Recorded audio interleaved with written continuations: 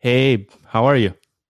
I'm great. How are you? Good, good. Thanks for taking the time to do this. We were speaking a lot on the Proof Discord and also on Twitter Spaces, but this is the first time we really speak one on one. So it's going to be cool, man. Grails was insane. How was your experience with that? Yeah, I mean, it was totally nuts. At the start of kind of the Grails experience, when the art started coming out, I thought I knew what I was going to do. And then every day I'd think, is that the best route? Maybe I'll mint this Grail instead. And I was so close. Up until 2 days before the mint, I was like sure I was going to mint number 11, right? Because Oh my I God. thought at the end of the day, I don't really know a lot of the artists behind the Grail, so I'll just mint my favorite art wise, and that was number 11. And then I convinced myself over the last 2 days that it made more sense to mint, the Grail I thought might be done by the most, popular or valuable artist. So I ended up minting, number one, which was Gary V, and obviously is a good mint, but not nearly as good as number 11. So Yeah, so who quite did you a think it was yeah. number one in your Yeah, prediction? so I thought it was either Gary or I thought it was Beeple, with an outside chance of it being Dimitri. So I thought, if it's one of those three, it'll be, pretty valuable. Hmm. Um, so it made sense to go that route. Whereas with number 11, I don't know if you saw, but there was some speculation that it was done by someone named David Yang, who's Yeah, kind of under the radar artist, right? So I was a little worried about minting that and it being worth, sub one ETH, even though I yeah. really liked the art. And it made so much sense. Like when I saw that on the Proof Discord, I was like, it really looks like something that artist was doing. Yeah. It was very similar to one of his pieces. I wonder if he's seen like what's come about as a result of it. It'd It be would be so pretty funny, funny. like just like this is the artist behind the protoglyph that we thought in Proof, like that was the Yeah, artist. So tell me about yourself. Like, what was your introduction to Web3? sure. So I guess my first introduction to Web3 kind of was in I think early 2019 or something like that, where I found myself at an event, and the event was a group of people Mm-hmm. that were focused on tokenizing real world assets, putting these assets on chain, and then providing increased liquidity by having tokens associated with these assets. And naturally, as someone with a bit of a background in commercial real estate, it was a very interesting thing. The concept being that you could take a physical building, put it on chain, and then issue a token relating to the building, meaning that all of a sudden you'd have a piece of commercial real estate, which historically is a very illiquid asset. All of a sudden, you unlock a lot more liquidity. So I thought that was really interesting at the time, and I looked into it more and started speaking to people in kind of this area of the space. And unfortunately, a lot of it, made sense conceptually, but from a legal standpoint, wasn't really realistic. So I Mm-hmm. kind of took a step back. And then as the NFT craze kind of started last year, I had a few friends who got into NFTs and told me about them. And that sort of slowly kind of spiraled into almost an obsession, I suppose, with Web3. Yeah, it's very similar. Like for me, I didn't start that early though. Like it was, Mhm. I think it was honestly like a little bit than a year ago, maybe not even like a year ago that I got into NFTs, and it's funny because I actually got into it via Gary V, right? Like with his V Okay. friends and everything. Like that was like my first step into it, and the more I got to understand like the basically like the technology and the ethos behind everything Yeah. Ethereum, the more I got interested, and the more I kind of understood that everything would be like made into a token in some way. I saw in a recent tweet that you made like a couple of days ago, or might be a week ago, that you talked about the state of NFTs and how so many of the projects are overvalued. And I feel Yeah. like this is a great moment to talk about it, because I feel like in the last 2 days we went into like a little bit of a bear market. Hmm. So what are your thoughts on that? Do you think like we're in bubble? Like, just curious, what are you thinking? Yeah, I mean, it's a really complicated question. I'm not sure I have the best answer, but I do think it's almost undeniable that the vast amount of NFT projects are significantly overvalued.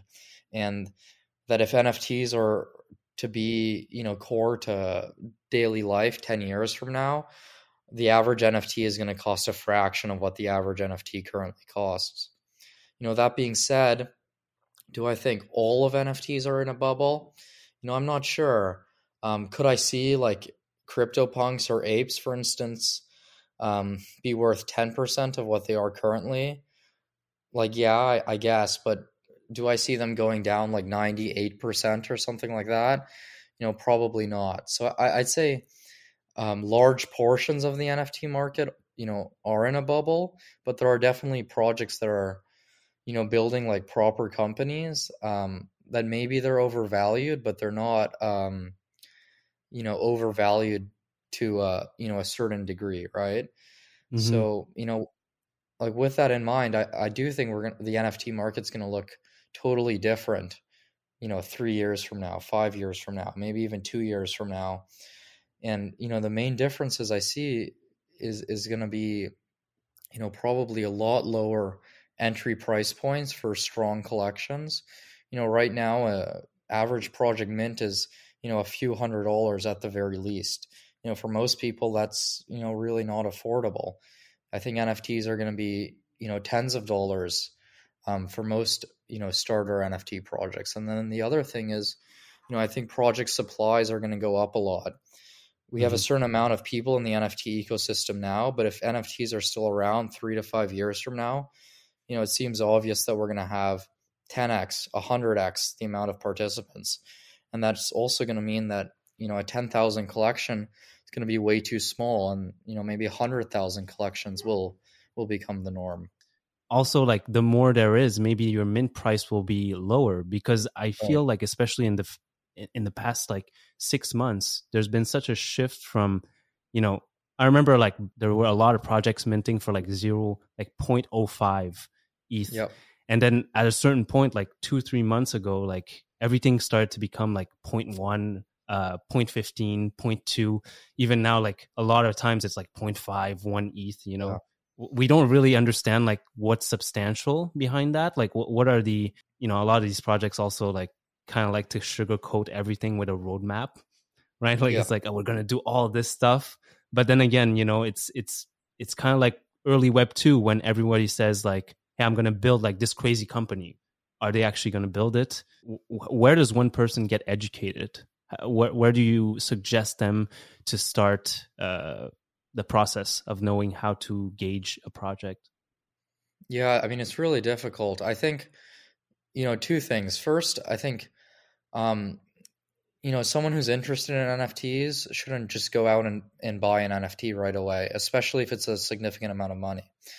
I think it's definitely worthwhile, spending time on Twitter, spending time in Discords for, weeks or months, kind of just seeing the way these projects unfold before you actually put any money kind of into the ecosystem. And then the second thing is, like, I really don't believe in this kind of degen kind of stuff where you're just minting for minting's sake. Every NFT project I buy into, pretty much I research it as if I was researching a public company to, buy stock in. If people want to be able to invest in NFTs for the long term, they need to not only take a long term focus, but they need to seriously investigate these projects, especially if they're putting in, any sort of significant amount of money. If you're, putting in $100, maybe it's not such a big deal. But if you're talking about putting thousands of dollars in, or even potentially tens of thousands of dollars, I think it's very important to, spend as much time as possible researching a project before you put any sort of money into it. Yeah, I think like the accessibility that's gonna come out of, the next few months. Like I know like we also talked about like Coinbase releasing their NFT platform. I think that's gonna make it even more mainstream, more accessible to more people. lower barriers to entry, but also it's more dangerous because, Yeah. everybody can do it. Yeah, and I mean, another thing with the stock market is if you're a public company, you have all sorts of filing requirements, right? I can look up any public company and I can get a detailed overview of their quarterly financials, of their annual financials, of any, SEC related disclosures they need to make. There's nothing like that for NFT projects. In many cases, you don't even know what country the founders are from, or you don't even know um, if the founders have a criminal record It's or where true. the money from the mint is going. You have all sorts of kind of uncertainty, which makes investing in NFTs a lot more complicated and naturally a lot, riskier. So, I think that just emphasizes the importance of having, strong rigor when you're, researching an NFT project and naturally being skeptical. I don't think anybody should look at an NFT project and think of, what's the best that could happen. You should always be thinking about, what's the worst that could happen? Why is this team, anonymous? Or where are mint proceeds going? Or, how likely are they able to deliver on their roadmap? Yeah, and I guess like it's you being comfortable for the project to go to zero too, right? Yeah. Like playing with, again, like your point was, $100. Like maybe in a lot of cases you won't mind if you look like you lose $100 or $50, but if it's like Yeah. thousands, tens of thousands of dollars, then it's a different story. Or like, Yeah. it's just like you have to put yourself in a situation where you're not over leveraged in some way. 100%. And if we take an honest look at the market participants in NFTs, a lot of them are over leveraged, and they don't like to admit that, and many of them don't realize they're over leveraged. But if all of a sudden floor prices decrease 50%, Hmm. 70%, 80%, you're going to see a lot of people get very nervous very quickly. And I think we saw some very minor indications of that, the last couple of days where we've had a lot less liquidity in the market. Just seeing how quickly floor prices have decreased, how nervous people get on Twitter. And, we haven't seen any sort of major price decreases. Maybe in some cases we've seen projects down 20% or, 50% over several weeks, but we haven't seen, projects largely go down 80% or 90%. Yeah, we like, especially I guess like the most popular one would be Bored Ape, right? Like that Mhm. dropped significantly. But then again, like how do you properly price these things? How do you put a certain value to it?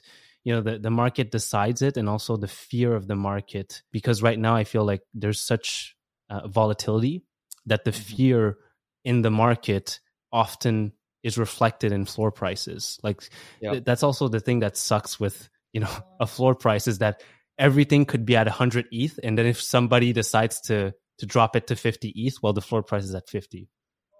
Well, I mean, the thing with floor prices is everyone could be listed at 100 ETH or above, but there may not be any buyers above 25 ETH, right?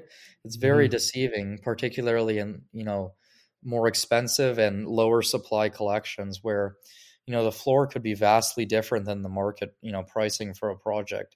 And you have to be very careful because you don't want to think you own an NFT which is worth 100 ETH when in reality, the most a buyer would be willing to pay is 30 ETH. Hmm.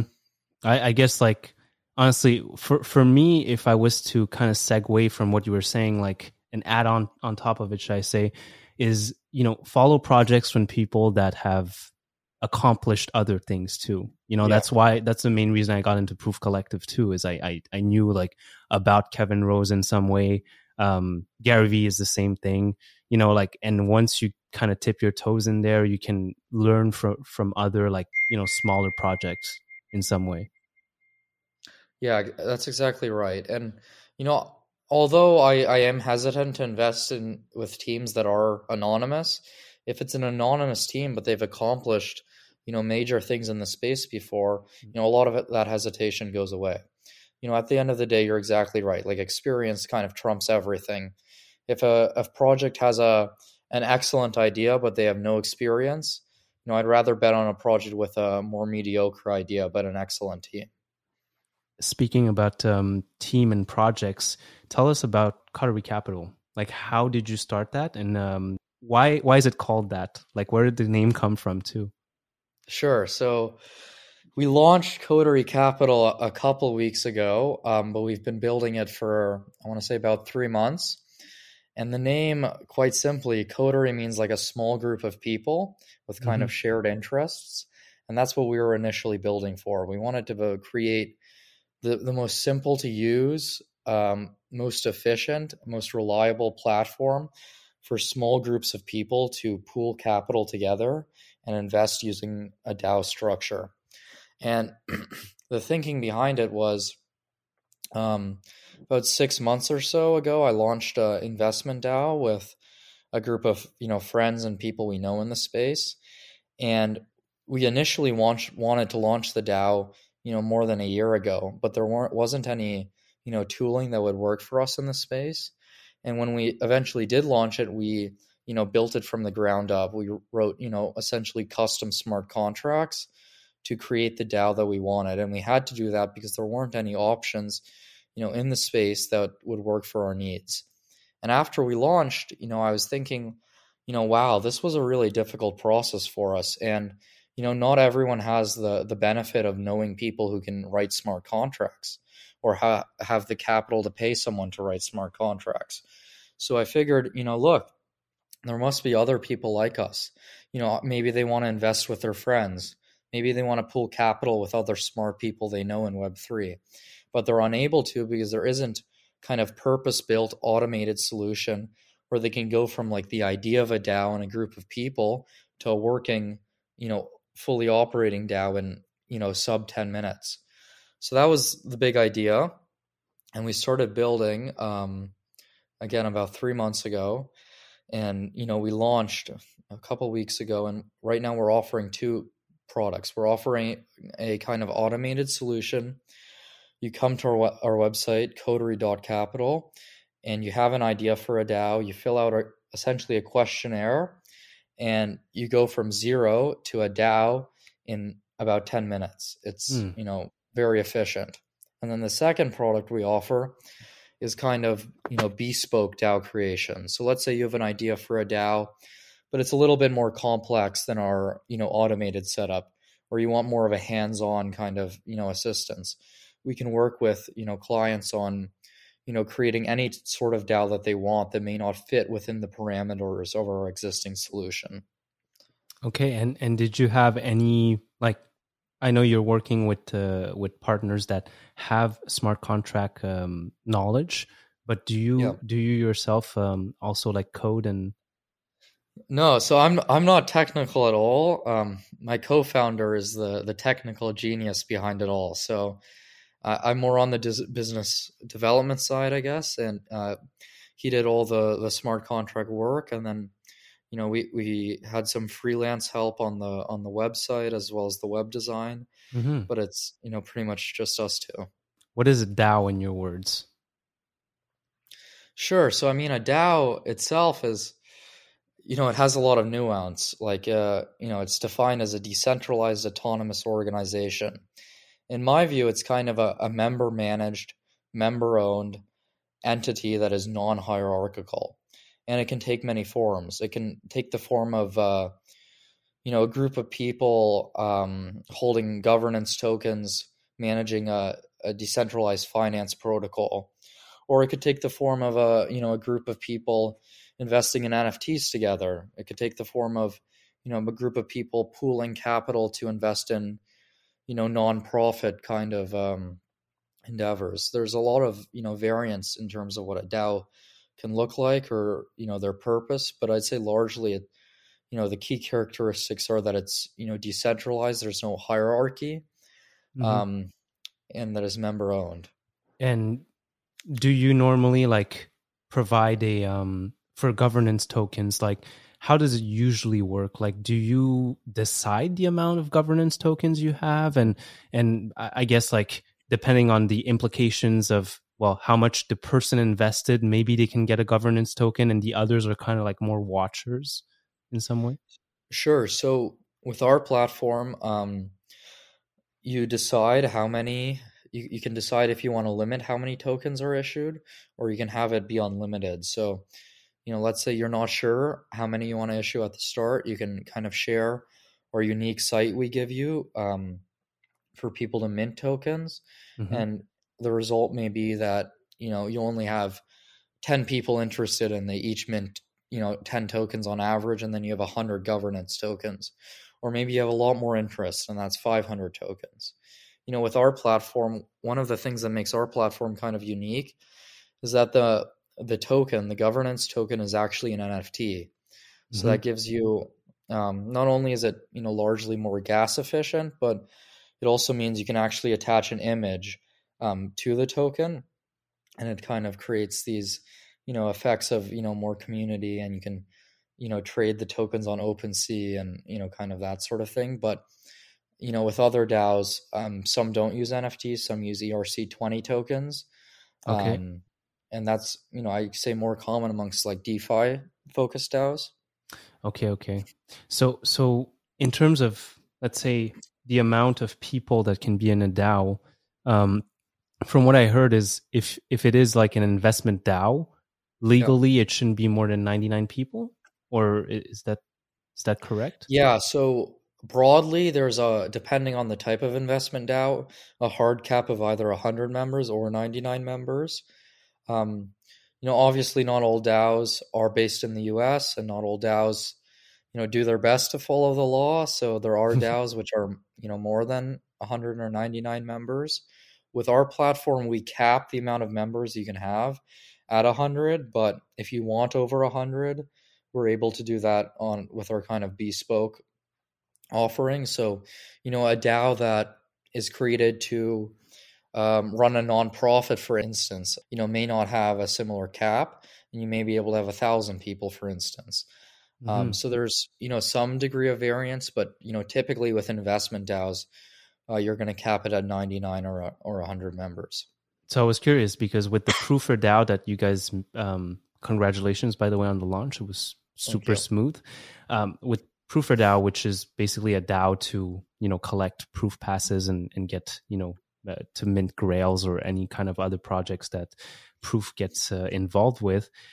You guys kept it at 99 or maybe 90 something. But I was wondering, like, if somebody wants to trade that pass now, and if somebody actually bought like 2 or 3 passes, because I think the maximum amount of mints was 3.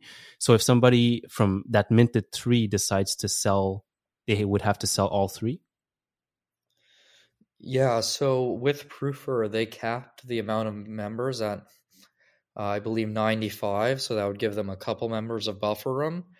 And, with Proofer, they have a constitution that kind of stipulates that just holding the membership token doesn't give you a right to be part of the DAO. Mm-hmm. You have to be approved by the DAO. So this is how they kind of navigate the 100 member limit. So for instance, if they're at 100 members and then somebody just sends a token to their friend, and that means there's 101 token holders, their friend doesn't automatically become part of the DAO. They have to be actually approved by the DAO.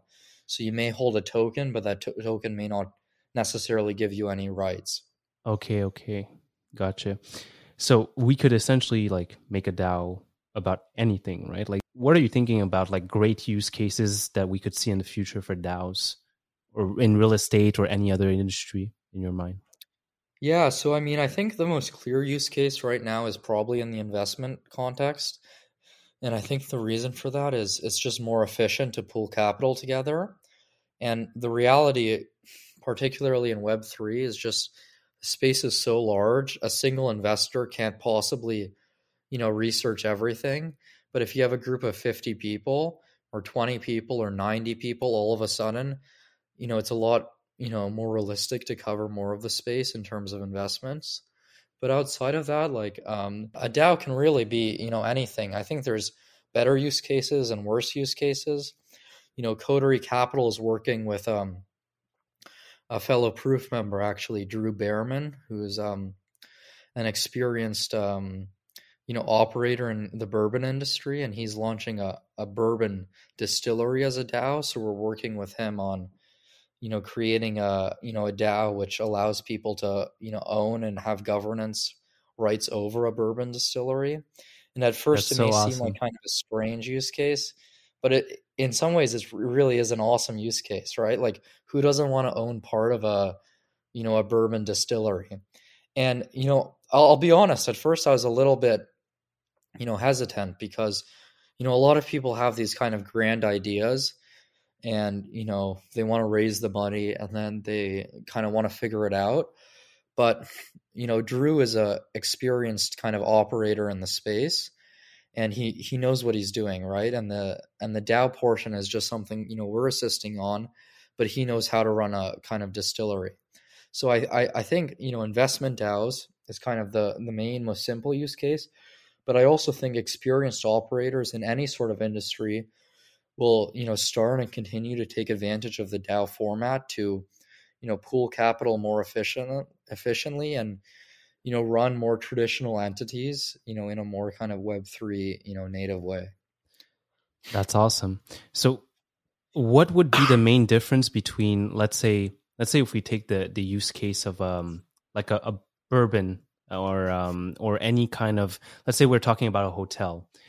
Sure. Let's say we want to build a hotel. Why would we not like just create an NFT collection, which as you buy it, you get, access to the hotel and you're also part owner of the hotel.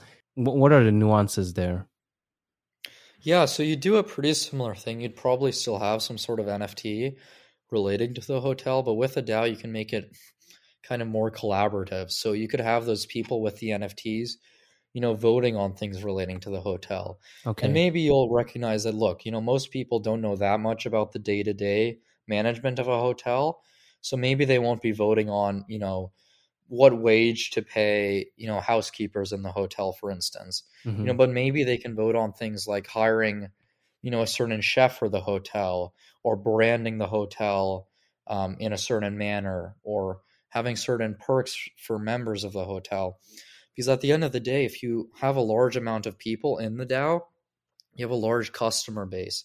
You have a large amount of people that are vested financially in the DAO being a success. So, automatically maybe you have 500 people who are committed to the hotel and they're committed in a way which, makes them not only want to stay in the hotel, but they want to promote their hotel to their own networks. And this creates a very interesting network effect where, 500 people may not be that many in the context of a hotel, but 500 people that each have, 30 friends, all of a sudden it balloons very quickly. And then you can really create a brand from nothing, For sure.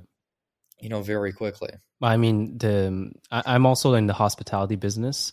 I actually own a restaurant as well, and it's funny because when you own something, you naturally want to talk about it, and it's like it's so much easier to kind of sell it when you're like, hey, just come to my place, come to my restaurant, instead of saying like, hey, this restaurant's really good, but I really go a lot, but then again, like I'm not an owner or anything. Yeah, I mean, let's touch on the restaurant example for a minute. Like, let's say you wanted to, launch a new restaurant, right? Obviously, you need to, either need to have a good chunk of money or you need to, raise money from investors. So why would it be better to use the DAO format? I think it would probably be better because, instead of raising money from, one person or maybe two or three people, instead you could raise money from 500 people, 1,000 people. Then all of a sudden you have 500 or 1,000 people, that want to come to your restaurant. They want people to come to the restaurant. All of a sudden you have an enormous customer base. And using the DAO format, you can give them, some semblance of, participation in the restaurant. Maybe they're not going to, vote on who the chef could be, but you could do that. But maybe you could have on the menu a portion of the menu, which the DAO votes on, what dishes are on that portion. Oh, that's every so month, awesome. right? Yeah. I mean, that would be pretty fun, right? And that wouldn't be so difficult from a, restaurateur's perspective. But, as somebody who maybe would buy an NFT representing my, share of that restaurant, that would be a pretty, fun thing to do. Or maybe every month there would be one day where it would be exclusive to DAO members. There's lots of interesting use cases you can build in and take advantage of the DAO format for, any industry, really. Yeah, because to me, I'm actually working on that. So basically, we want to launch the first NFT bar, luxury bar in Canada. and we're a group of restaurant owners. Like together, we have 4 restaurants and bars, and it's a project that they already thought about. We already thought about like pre-pandemic, but as you know, like with the pandemic, a lot of things closed, so we kind of like shifted our idea. Like the more I got into NFTs, the more I'm like, that's so awesome. Like I saw what Gary did with Flyfish, and I was like, that'd be so cool. Like if it's a membership token that, you need to hold the membership to have access to that, because anyhow, we wanted to make a speakeasy that's a luxury speakeasy, right? So I was just wondering, like, would that apply as well if we had like 2 tiers of membership? Does that work with the DAO? Yeah, I mean, that works great with the DAO, and we'd love to be the platform you use to launch it. But yeah, I mean, that's totally something that can be done with a DAO format. You could have something like, just for example, and this is kind of similar to what Drew's doing with his Liquor DAO, is having kind of a founder series NFT, which is more expensive and there's more limit. So, they're more limited. And then you have more of a membership type NFT where, it's cheaper and there's, a higher number of them. So you could totally do something, just spitballing here, but you could say, I don't know, have 50 kind of Genesis NFTs, price them at a higher point, and then these members would have, more voting rights in the DAO, or maybe they'd get, a free drink every time they visit, or, a discount or something the like way that. the way that we structured it is we wanted 2,500 tokens total, and 500 of them would be like the higher tier, let's say like a diamond tier, and then the other 2,000 would be like a gold membership, right? And the gold membership would basically give you access to the NFT bar. You can make reservations and everything, and then the diamond has like obviously its perks, which is like you can actually use like on times when we're closed, you can use the speakeasy for private corporate events. You can rent it out. You can we also have a cabin that we bought in Canada, where we can, if you're a diamond member, you have access to rent that cabin on the weekends or anything, like for a very cheap price, or even, we didn't think about it exactly yet, but it could even be free in some way. But all these things, like, I think it's just so exciting because it gives like a different layer to the relationship you have with your customers. Yeah, no, I totally agree. And I think, the idea is excellent. And I think it could just be taken to the next level by giving, members not Governance. only these perks, but, also, a say in how the speakeasy actually operates. Like, I mean, even just on the drinks menu, every month there could be one drink which the DAO decides on, right?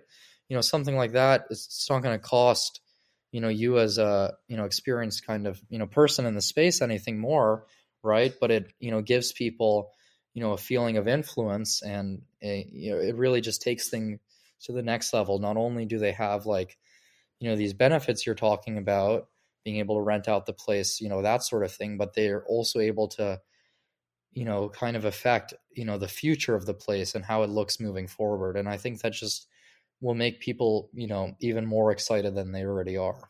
And how does that work? Like your voting system on a DAO? Do you go through like a like reaction on Discord where it's like thumbs up for this and thumbs down, or how does it actually work?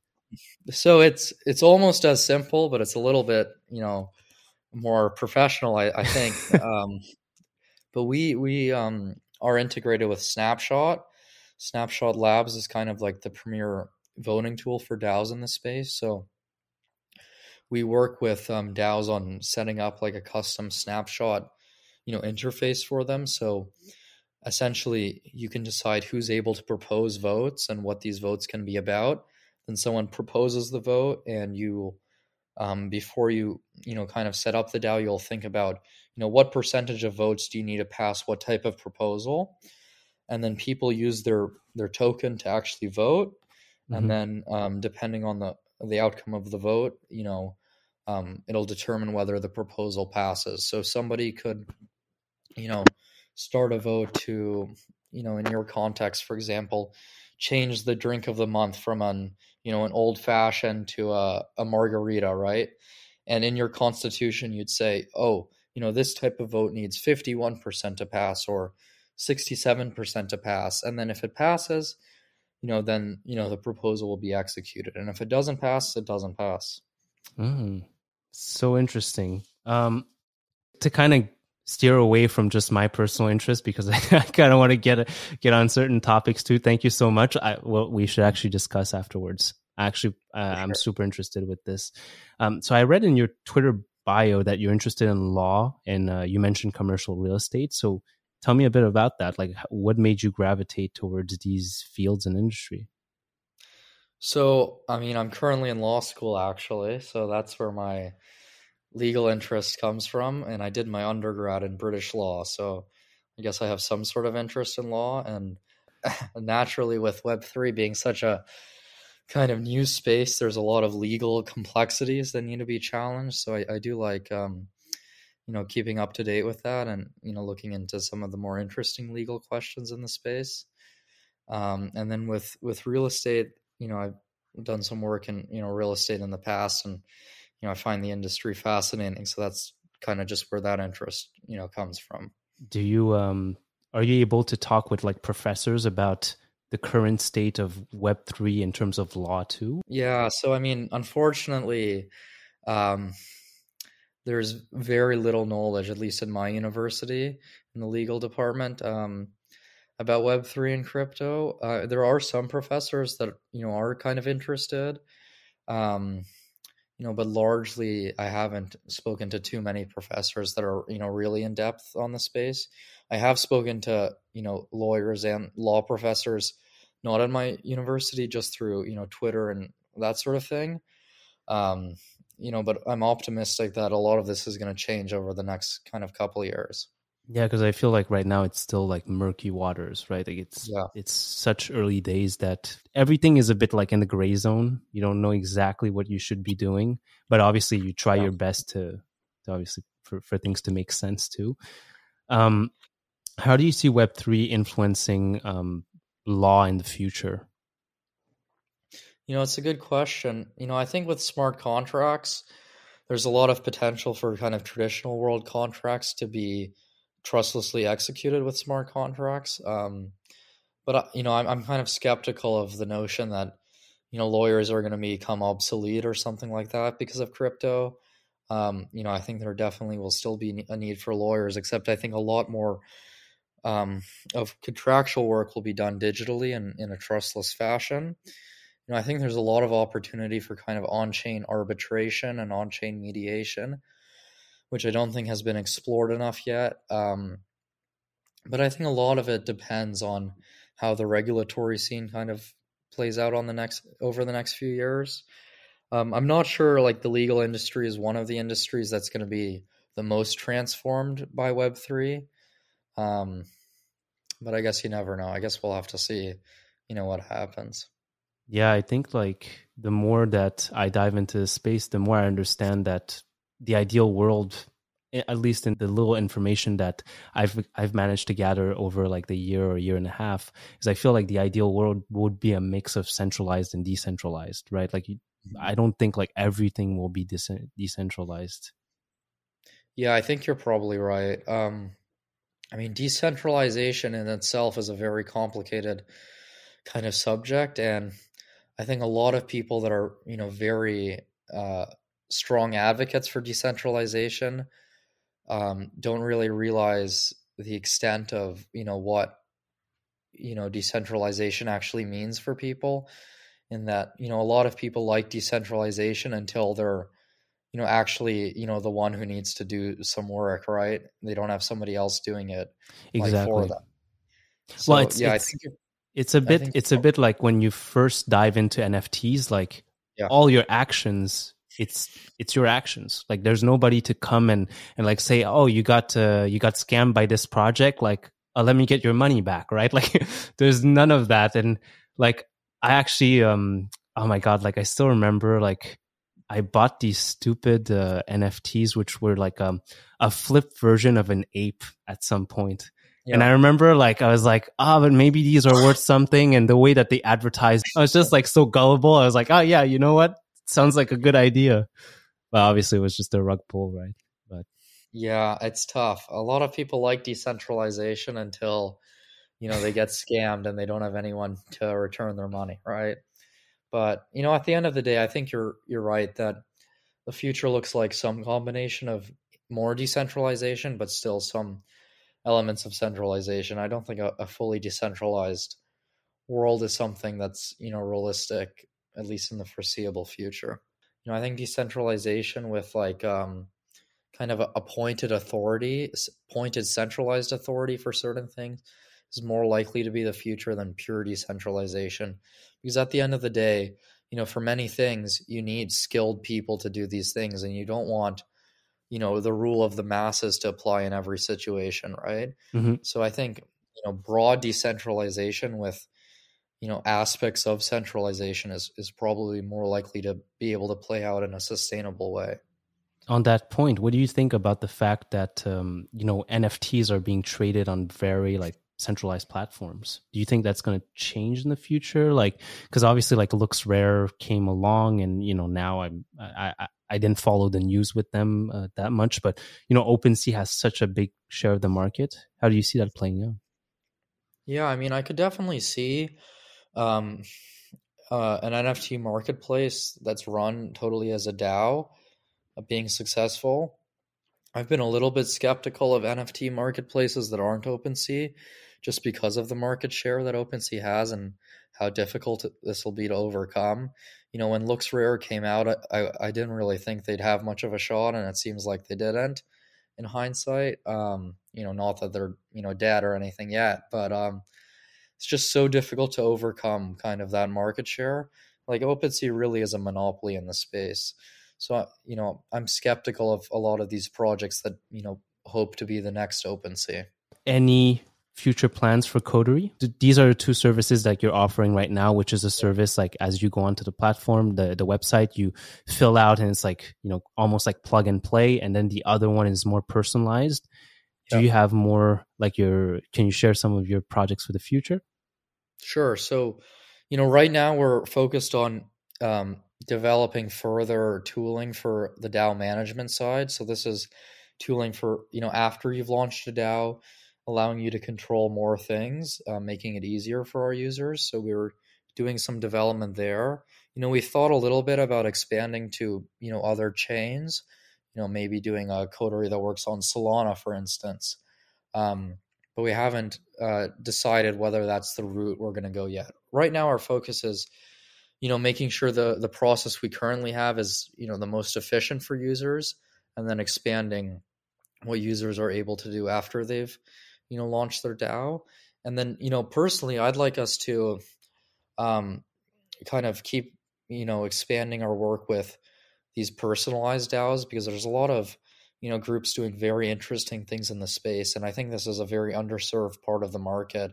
A lot of groups, would like to start a DAO, but there's no solution that works for them. So they're, looking for, a group, hopefully like us that can, work with them start to finish and, really develop a kind of customized, platform for them.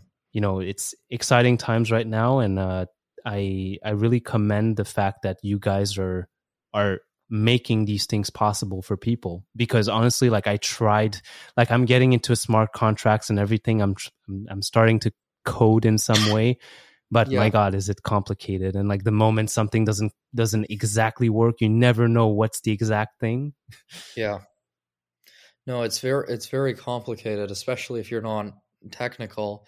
And then the other thing with smart contracts is, even if you're able to teach yourself enough code to develop the application, you want to be very careful that you're, developing it in a way which is, safe, in the sense that there's a lot of people in the space that all they do is look for smart contracts to try and exploit them, right? The last thing you want is to, develop a smart contract, get a lot of people on board, raise a lot of money, and then have the funds stolen or have users Mm-hmm. compromised in a certain way, right?